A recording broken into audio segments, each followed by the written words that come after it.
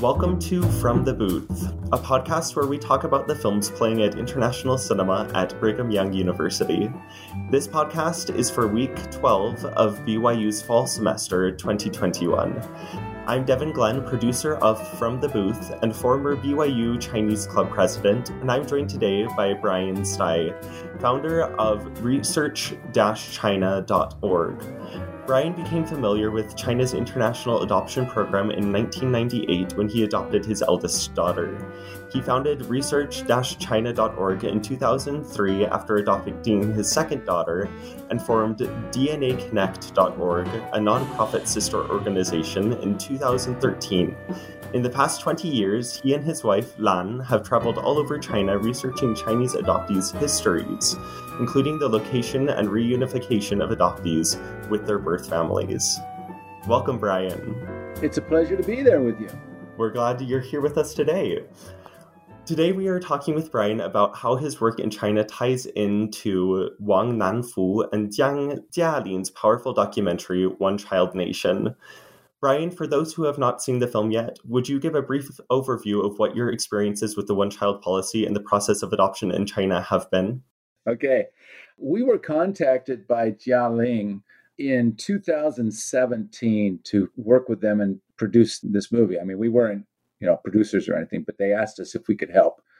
And we were excited. I'd seen Nanfu's previous film, Hooligan Sparrow, and I loved the way she was able to connect herself personally into the story. I felt it was a very powerful way of presenting a documentary. So often, the documentarians, the people filming are outside the story, filming in. But Nanfu, her creative, way of producing and filming the film is to be in the story. And so we were impressed by that. And we thought that that would be a good vehicle to communicate our story as it related to China adoption. So we agreed. And the first time we filmed was in July 2018. At that time, the film was going to be about the one-child policy, and it was going to document the reunification of an adoptee with a birth family in China that we had located and matched. So the filming kind of centered on that family, and the one-child policy was, of course, used as the backdrop. And we can get into this, but the adoption community was not overly welcome to the idea of this documentary. And so the family ultimately backed out.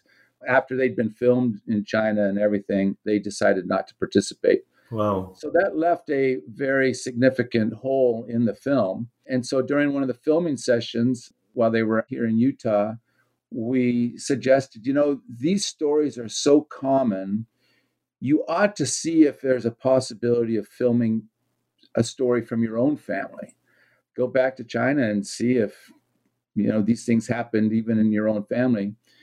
And Nanfu, in a little bit of a hat tip in the film, says after we'd spoken with Brian, and she brings her son back to China.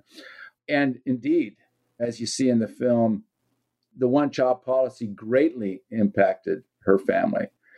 And so that became a whole different film and a much more powerful film.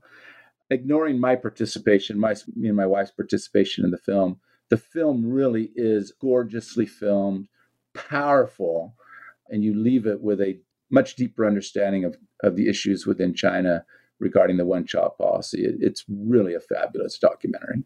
Absolutely. That was one of the things that really stood out to me as I watched the documentary as well, is the way that Nanfu really doesn't hide her personal feelings and her personal connections to the story and its larger consequences.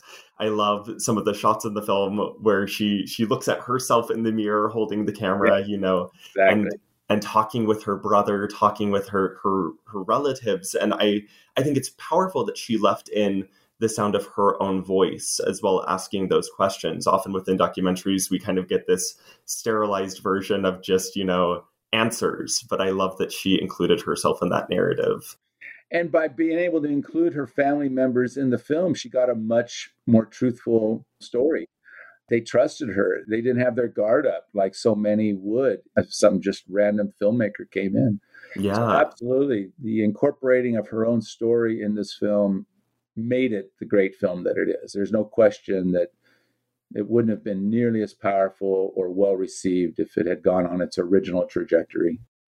And I think you make an excellent point as well, talking about how her own family members were able to be more open with her about this sensitive, emotional topic. And I think we see a good counterpoint to that when Nanfu goes to talk to the village leader, and after she's done talking with him, his wife gets very defensive and even kind of a little passive aggressively makes threats. And I think there's just such an interesting juxtaposition between that interaction and the interaction she's able to have with her aunts and her uncles and her mother and her grandpa. Indeed. Amazing. So within your own experiences, especially with those involving your daughters, how do you feel the one-child policy has played a part? Well, a lot of people, especially Westerners, including myself, approached the idea that girls were given up as a result of the one-child policy as somehow not valuing girls. The idea is that there was a cultural diminishment of females inside China. And we have found that this is absolutely not the case. The one-child policy is an economic system. And by forcing through legislation, fees, penalties, all kinds, forced sterilizations and everything that Nanfu presents, it really required birth families to make hard decisions. And culturally, males in China have certain legal benefits. So, for example, when a child is born in China in the countryside, the family is given an acre of farmland to the family. That acre is designed to be farmed so that the family will have food for that child. The difference comes in as to when that child gets married. If it's a boy, the land stays in the family, and it becomes the male's land on which he will then begin to farm for his future family. If it's a female child that was born, the government takes the land back. So already there's an economic advantage to boys just in the heritability of land inside China. Another well-known advantage is that boys culturally are responsible for taking care of his parents. And so there's an economic benefit derived there for families to have a boy, because not only, as Nanfu points out in the film so powerfully, not only does it pass on the family name, but it is a retirement benefit, an economic retirement benefit, whereas the girl traditionally is viewed as leaving and moving to another area where the husband originates and taking care of his family. Now, in real practice, it's not that clear, of course. My wife and her sisters take very good care of, her parents, but that's the cultural understanding. And so there was a structure built within China that forced families basically economically to favor boys over girls. And then when you cap it at one child, tough decisions need to be made. It's not that families didn't emotionally connect with the female baby less than the male baby. It's just that there was economic realities that came in that forced them to make very difficult decisions. I think that's a fascinating point to make, that this idea of 重男轻女, or placing greater value on men than on women, isn't necessarily a personal one, but is rather one that's set up by the economic structure found within China. I think that's a really, really important point to make. So I guess within my own experiences, I have several friends that are from mainland China, and it's always interesting to me when I talk to some of them. Obviously, some of my friends are only children. I do have a couple of friends that have younger siblings, and it's interesting to me that one of my friends in specific, she lives in Chengdu, and she is the middle child. She has an older sister and a younger brother. And I also have another friend who lives in Guangdong, and she has a younger brother, and it's just the two of them. And kind of the trend that I've seen, and obviously it's been more than just those two friends, but the trend that I have seen is that these families tend to come from, maybe a more wealthy background. So they're able to pay the fines with having more than just one or two children. But it's also really interesting to me that it seems like they're trying for a boy, and once they have a boy, then they're done. Do you have any insights into that trend as it might relate to, economic background of the family as well, if they're able to pay those fees or not? Your observation is spot on. I mean, the vast majority of families that we have located in China, the first girl was a female. They may try for a second child, that might be a female. They might try for a third and fourth child, trying to get the boy. So getting a boy that will allow them to keep the land, getting a boy that will take care of them in their old age, getting a boy that will carry on the family name is definitely an end goal. It's what happens between the first and the boy that varies from family to family. And you're right, money played a big role in that. If a family was wealthy, they could pay the fines, then they were able to keep that over quota girl and try again for another boy. If they didn't have the money or the political clout, I should add, money wasn't the only currency, but relationships are also played an important role. If a family didn't have either money or local clout, then they were forced to look for another avenue for that second daughter so that they would have the space in the family to have another child, and hopefully that would be a boy. And so most of the families, very few families actually went and abandoned children on the street. And that was the one thing about the film that was a little bit inconsistent with reality, shall we say, is that in talking with the trafficker, he made it sound like he was just finding these kids on the street. History, I guess, showed that that's not what happened. I mean, of course, as a convicted trafficker, he didn't want to open himself up to other legal jeopardy.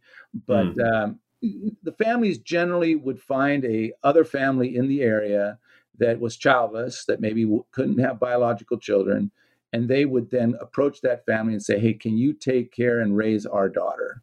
So most of the families sought out other families to help take care of the children, to adopt them. And so it was not a common situation where the family said, "Oh, let's just go to the school and leave this child on the street, and try again." They sought avenues to take care of the child. In terms of the fines that families have to pay if they have more than one child, and I guess now today, two children, do you have any idea, a ballpark range of what those fines might cost? It really was dependent on the local family planning official. Their only metric on which they were judged professionally was their over quota rate. And whether they were able to control the over quota through taking a pig from the family or having the family take them out to dinner, or whether it was levying an $80,000 fine on them, was up to the local official. So the range could be anywhere from hardly anything to a financially crippling fee. And so it was very much locally administered. And that was the problem, is that some family planning officials were very compassionate and understanding of the families in their area, and others felt that they were the king or the emperor, if you will, and treated the families in their area accordingly.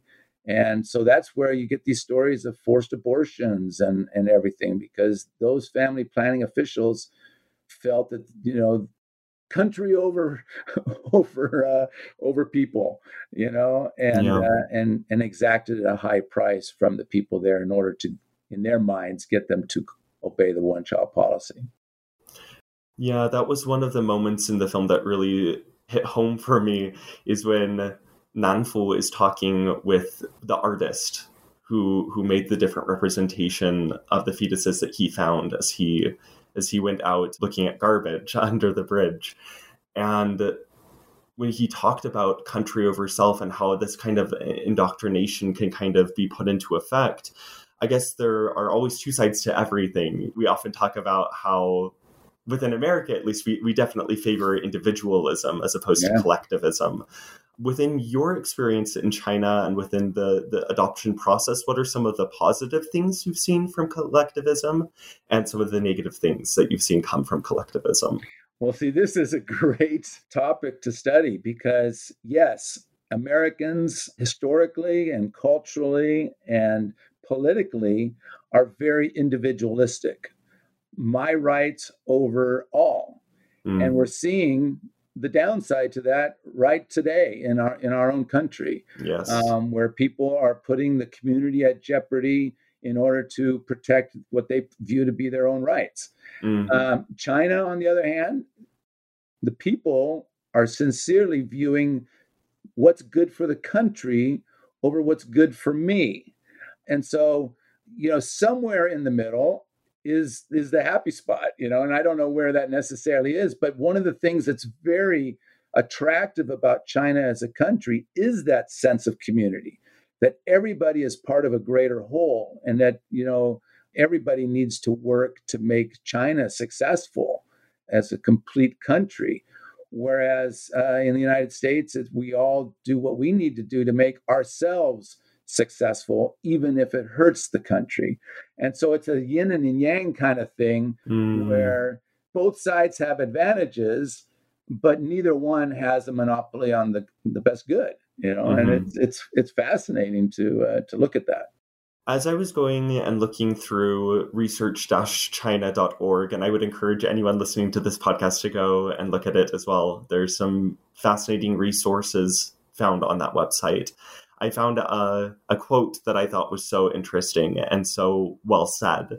And it's a very short quote, but I feel like it encapsulates a lot. It says, "We believe in discovering our daughter's histories, one child at a time." And I love this construction of that sentence because it brings in, that collective idea of our daughters not just being the daughters, your own daughters, Brian, but that there is a legacy of daughters from China and around the world that don't know what their heritage is and are actively seeking for it. What has been your experience as you've engaged with some other families that are trying to discover their children's past? Well, it's interesting because, in the film, the reason we participated in the film was specifically the idea that we wanted adoptees to see that an alternative history was probable. Mm, So when a child is adopted by a Western family, they're told by the orphanage, okay, your daughter was found at this and this place, at this and this age. And universally, the child is told through that documentation that they were physically abandoned by their birth families. mm, And that creates among the adoptee community a little bit of a reluctance or anger, I mean, is the purest word, toward their birth family. They left me. They abandoned me. They did not protect me as a baby. Who knows what could have happened to me? And there's a internalized anger. We participated in the documentary to hopefully convey to them, to that adoptee population, it's probably not what happened. Open your heart and realize that your birth family almost certainly struggled with this decision, and that they almost certainly arranged for you to be cared for continuously. Yet you were never left on the side of the road. And so that's why the adoption community is the whole, but each child's story is literally unique. mm. And as to how they came into the orphanage, it's very, very, very little commonality as to what happened. And so, as we find these birth families, as we test them, and as we locate their children in the West, we're able to compare what the orphanage told the adoptee happened with what the birth family says actually happened. And they, to date, have never matched. Wow. And so that was what we were wanting to convey in the documentary. Wow. That is powerful. Have you, within this process, had any success in locating any of these adoptees' birth parents, or are the records just so muddled and riddled with corruption that it's been nearly impossible?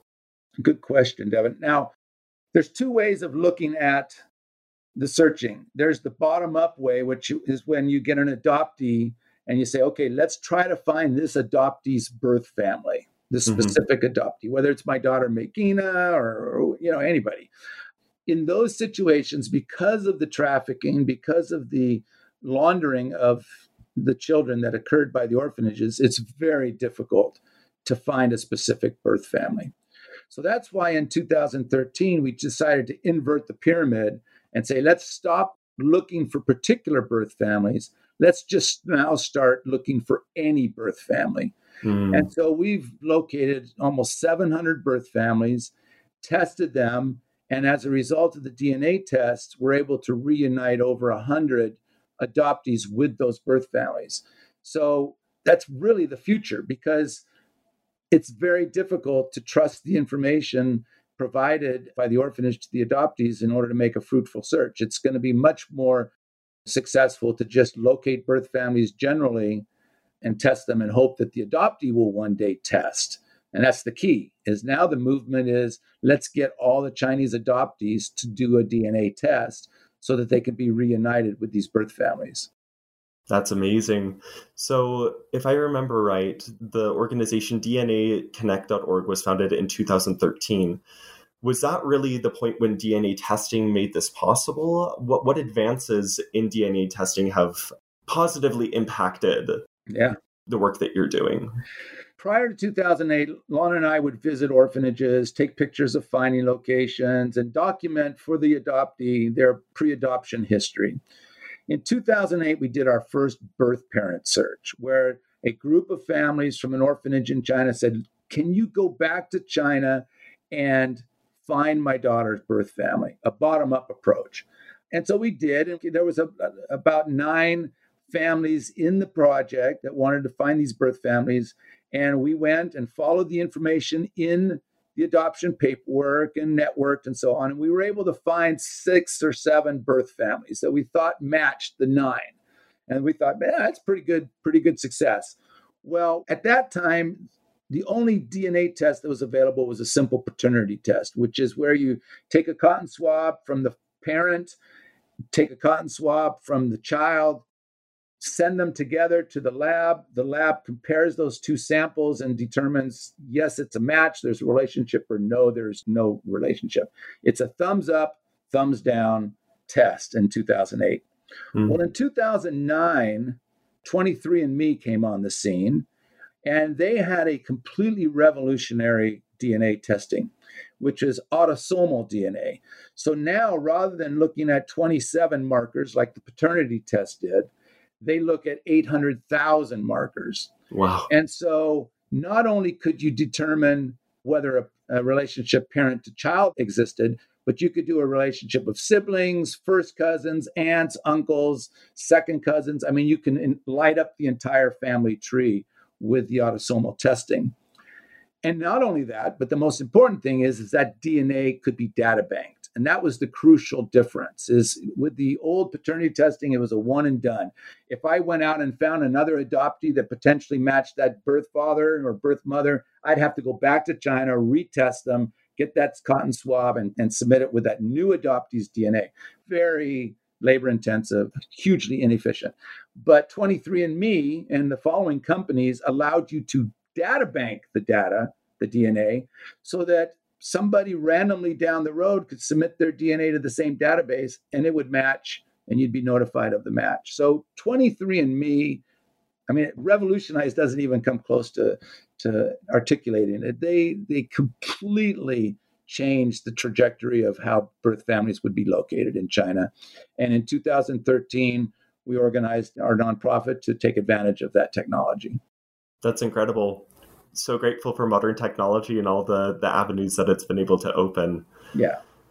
In one of my Chinese classes at BYU, we read an article from the Washington Post which reported that out of China's population of 1.4 billion, there are nearly 34 million more men than women.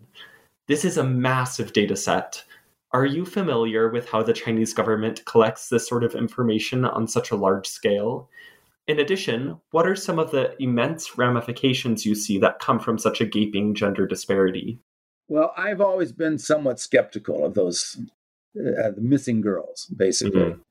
You know, there's a lot of issues with how those numbers are generated. So There's surveys done. Family planning officials will go through the villages and count how many children and the genders of each child and so on.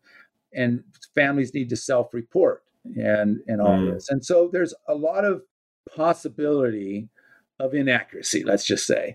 If I am a father and my wife and I have a child and we're not able to care for that child because of the one-child policy, and we bring her to my sister's house, my sister is not going to report that daughter to the government. That's why she's hidden. And so for years, my daughter would be invisible to the government. And so they do their surveys and they do their counts, and my daughter is not on their records. And so she is one of the 34 million missing daughters. Now, the interesting thing about those numbers is that as you progress in age, the disparity is greatest between 0 and 6 years old. It begins to narrow from 6 to 10 and older than 10. And why? Because that's when you need to register a child for school. That's when the rubber meets the road for this child. Am I going to be able to educate this girl? And to educate, she has to be on government records. And so it's at that point that a lot of the families either have saved up the fee or done whatever they need to do to get the child on to the government rolls. And so the disparities begins to decline the older the population that you're looking at is. And that shows that there is a lot of hidden children, that not that they're not there, but they're just hidden from the government. And it never comes to parity because many kids remain hidden for their entire lives. They never enter the government records because of costs or whatever. And so what is the true gender disparity? Nobody knows. It's impossible to calculate. There is probably a gender disparity, an artificial gender disparity, let's just say, outside of the natural gender disparity.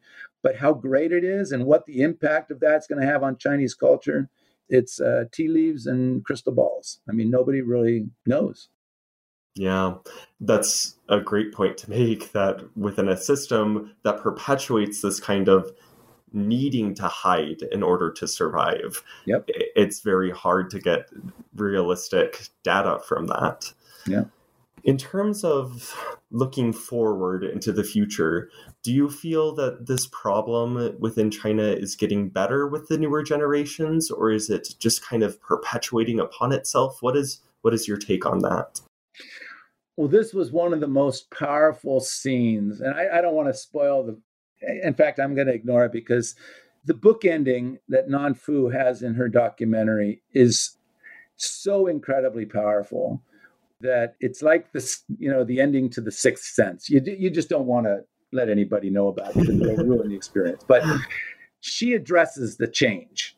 The government, 2015, realized we've been too effective in our curbing of population growth. And so there's a need to loosen the reins a little bit, to take the foot off the brake, if you will. And so in 2015, they announced that instead of having just one child, they can have two. And now, even in some areas, it's like, yeah, whatever, have as many kids as you want. The difficulty has been that for 10 years or 20 years, most people have grown up with this idea that we have a pie, and that if you cut the pie into fewer pieces, each piece will be bigger. And so if I have only one child, they're going to have the entire pie, and they're going to be successful, and I can educate them well as a parent and so on. And so that's now become the ingrained attitude. Most birth families in China are content with having one or at most two. And so now the government is experiencing the opposite problem that they've had since 1979. They're no longer needing to even tap the brake. Now they're trying to push the gas pedal. And the Chinese birth families inside China, by and large, are saying, yeah, we're going fast enough. We're happy. And so the population growth has not increased significantly since loosening the one-child policy, and nor do I feel it probably will, until most of China is an affluent society that can afford to educate more than one child, 3 or 4 children, which is generations away. Now, the cultural understanding of the preference of boys over girls has also changed.